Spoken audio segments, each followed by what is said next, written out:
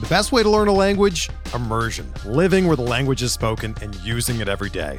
But if that's not in the cards this year, you can still learn a language the second best way, and that's with Babbel. Be a better you in 2024 with Babbel, the science-backed language learning app that actually works.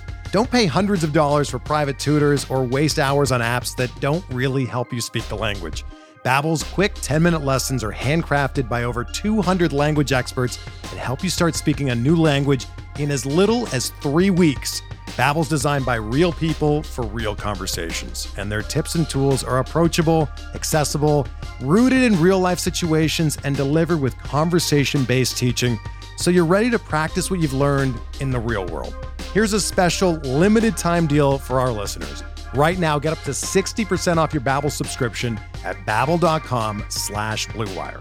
That's 60% off at babbel.com/Blue Wire, spelled BABBEL.com/Blue Wire. Rules and restrictions apply. What is happening? Welcome to the Plus Pitch Podcast, your morning pitching podcast from pitcherlist.com. My name is Nick Pollack, and today we're going to talk about the Minnesota Twins as I continue covering all 30 starting pitching rotations in the major leagues in the month of January. I'm recording this at the end of December. The Twins have not made a significant free agent signing. I was kind of thinking they might do it at some point, but we're going to talk about this entire rotation. And guess what? They actually don't really need to. They have 5 starters that all have a high ceiling. Sure, we shouldn't anticipate all of them hitting it, but if things go right for the Twins, they could have a fantastic pitching staff for 2023, and it starts with Joe Ryan in my book. The Twins might be using Sonny Gray as their SP1. I think for fantasy purposes, Joe Ryan is that guy. I don't think anyone would disagree with that. 13 wins, 8 losses, 147 innings last year, 3.55 ERA, 110 whip, 25% K rate, 8% walk rate. What I see from Joe Ryan is a four-seamer that isn't doing well on the stuff models. I see Pitching Plus and Pitching Bot, but still performs. It's always performed well. It's been his thing for ages. We've seen it every step of the way that Joe Ryan's four-seamer plays better than we expect it to. And this pitch was a 70% strike rate.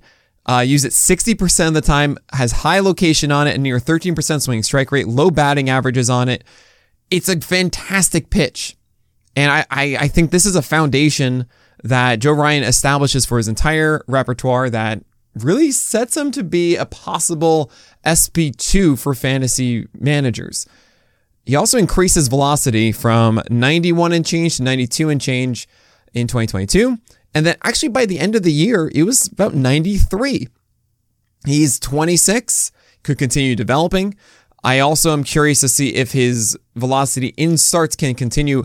I saw multiple starts where he was 94, 95 to begin in that first inning. And if there's any world where he can maintain that through a game, Joe Ryan is just going to get constantly better with that four-seamer as the velocity gets added, as it clearly is already incredibly effective.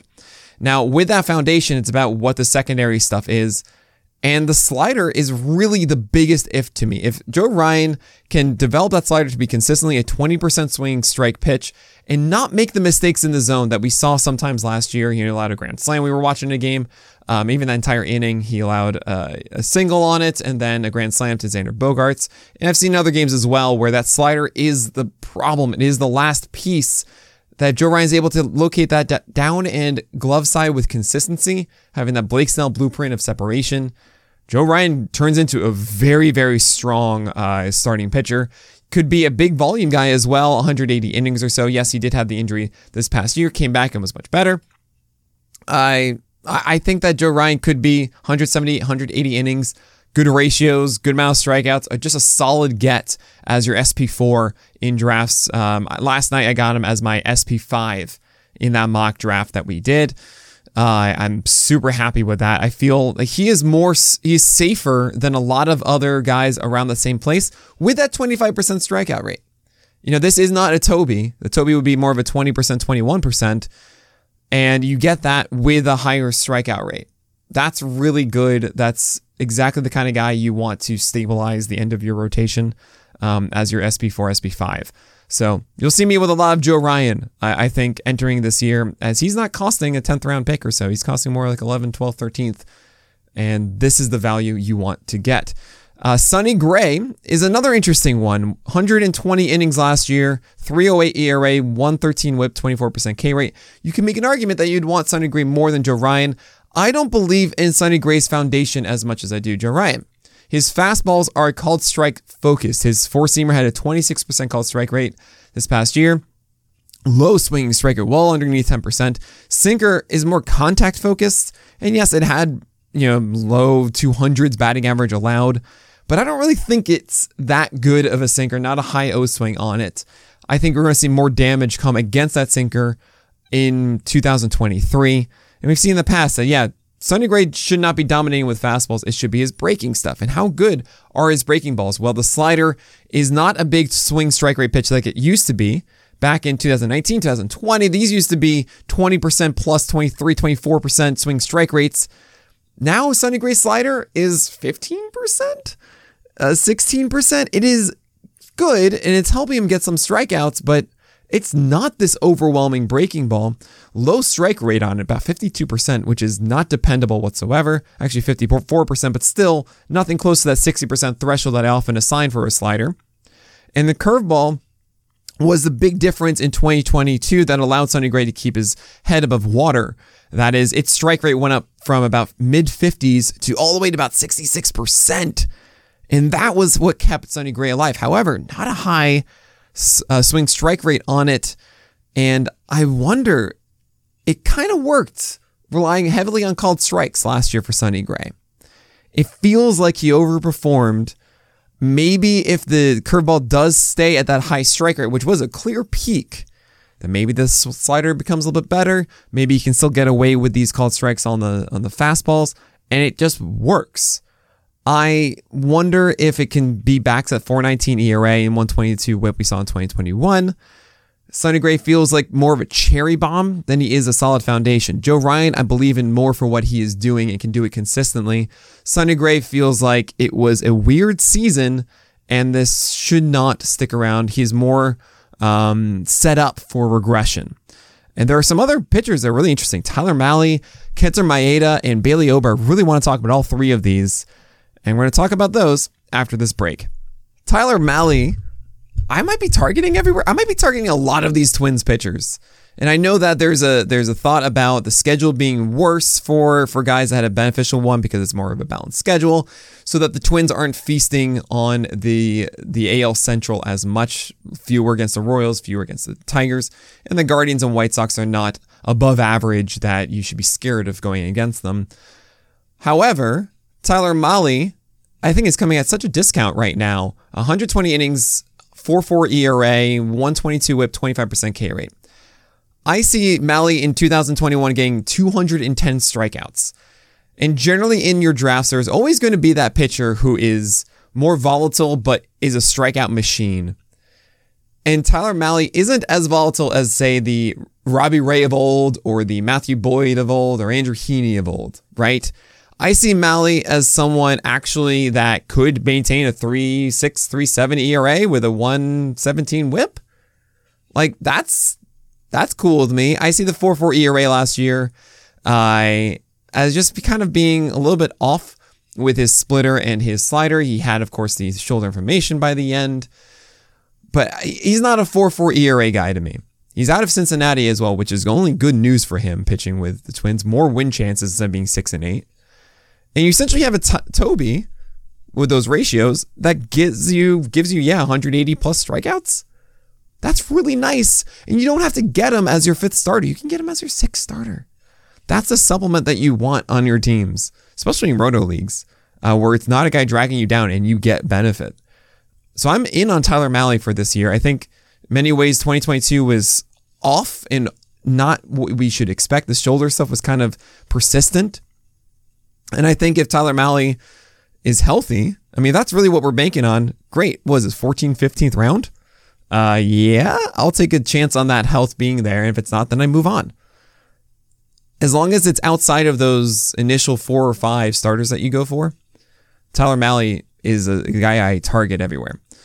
And even more so with Kenta Maeda and Bailey Ober, who are not even inside the first 15 rounds of 12 teamers. We're talking like after the 20th round. And Kenta Maeda is coming back from Tommy John surgery, where in 2020, he was a stud. Everyone could not get enough of Kenta Maeda. Slider and splitter were missing bats. Four-seamer called strike rate down and away from right-handers was perfection. And then 2021, not the season we wanted. 4.66 ERA, 1.3 whip, 25% K rate though, 7% walk rate. He got a bit unlucky, but really the command just wasn't as good. And what do you know? It's because he had a torn UCL. I can say words. Yeah, he needed to get Tommy John.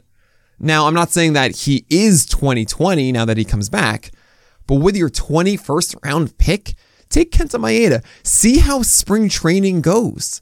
You don't need to hold on to him when the season even starts. If you're drafting in early March, you take Kenta Maeda, you see how it goes through the full month, and then before the season starts, you can move on if you think, you know what, the fastball velocity isn't there. It's like 2 ticks lower, and I don't really like this.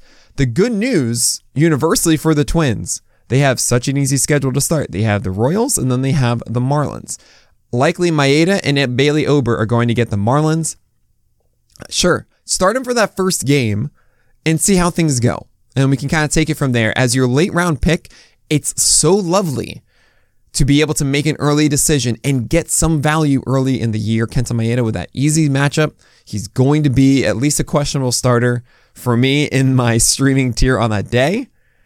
And that's the kind of guys you want to have in your roster. You don't want to have guys on your bench that you're not starting in the first week. Kenta Maeda is someone you should be circling in your drafts, and you can move on quickly. Bailey Ober is interesting as well. I see him as a potential breakout. Only 56 innings last year, 3.21 ERA, 105 whip, 22.5% K rate, 5% walk rate. I don't really think that we can look at this and say, oh, this is Bailey Ober. I don't think anyone is doing that. It's strange. It's that good for Bailey Ober. What I see is someone who throws a ton of high fastballs, 12.5% swing strike rate on it. Get this. He has a super high 67% strike rate on those fastballs, but a 45% zone rate. He gets a lot of O-swing, 36% O-swing on four-seamers, which is great. That limits hard contact. That means that he gets effective strikes constantly on four-seamers. So then the question, just like it is with Joe Ryan, how are those secondaries developing? Guess what? Slider, very small sample, but the slider, 19% swing strike rate last year, almost a 20%. Had a 67% strike rate on that. So those paired up over a full season does speak to those good ratios and good strikeout rate. The low walk rate is a thing for Ober, considering he has 2 high strike rate pitches. It adds up to this should work. The Twins are not likely to push Ober through the 6th inning constantly. This is a thing about them. They don't like third time through the lineup. That's fine. I get it. Ober's a 2-pitch pitcher. For the most part, he has a change that maybe could be good, but I don't really think that's that good. The curveball is more of a show-me pitch. I get it. But 5+ innings and a guy that goes more strikeout per inning. So he goes, 160, 170 innings this year? I mean, don't even think of it like that. Out of the gate, you're starting him until he gets hurt. If he gets hurt, you just get rid of him and move on. But yeah, you're getting 6 strikeouts a game with good ratios and a good win chance. Yeah, I want that from Bailey Ober. I would take a chance at that, especially considering he's just forgotten about in drafts right now. For deeper leagues, he's much of a sleeper. He would be someone that I would target in, say, TGFBI or my 15-teamers because there is value to be had if Ober does continue with that slider and continues with the fastball. So I'm in on Bailey Ober here. The Twins don't have a whole lot else. I didn't even really mention Louis Varland should not be in consideration. Simeon Woods Richardson had a moment last year. He came up and had a start, and I was very unimpressed with it. Low velocity, 90 and change. Command was all over the place. It was his debut. I can't really read too much into it, but I don't think it's very interesting. And then there's Josh Winder, who is likely the guy to step in when they need a start of some kind. Probably someone get hurt, and you'll see some Josh Winder this year. I don't think he's worth your time. The slider is good. It's not elite, but it's good. It's why he's a major leaguer. The four-seamer had a 40% hard contact rate last year and a low 22% CSW. And that's pretty much telling you he doesn't get called strikes and whiffs, so he allows a lot of contact on it, and that contact, 40%, right? 40% hard contact rate is just so bad. I cannot trust the pitcher that has that low of a hard contact, that high of a hard contact rate. And you should not be considering Josh Winder for your fantasy teams. But that's it for the Twins. There is a chance that they make some move before the season starts to add depth to their roster. It wouldn't be that much of a surprise considering you have Bailey Ober returning from injury. You have Kenta Maeda with injury. You have Tyler Mahle with injury. You had only 120 innings from Sonny Gray, under 150 from Joe Ryan. Nobody went above 150 last year for the Twins. So adding an extra arm so that's not Josh Winder, that kind of makes sense. Could be something like a Jordan Lyles-esque. It's not Jordan Lyles because he signed with the Royals, I believe, but you understand my point. But anyway, that is it for this episode of the Plus Pitch podcast. Thank you all so much for subscribing and rating and reviewing us. I'll be back tomorrow with another team, and that's it for today. So my name is Nick Pollack, and may your BABIPs be low and your strikeouts high.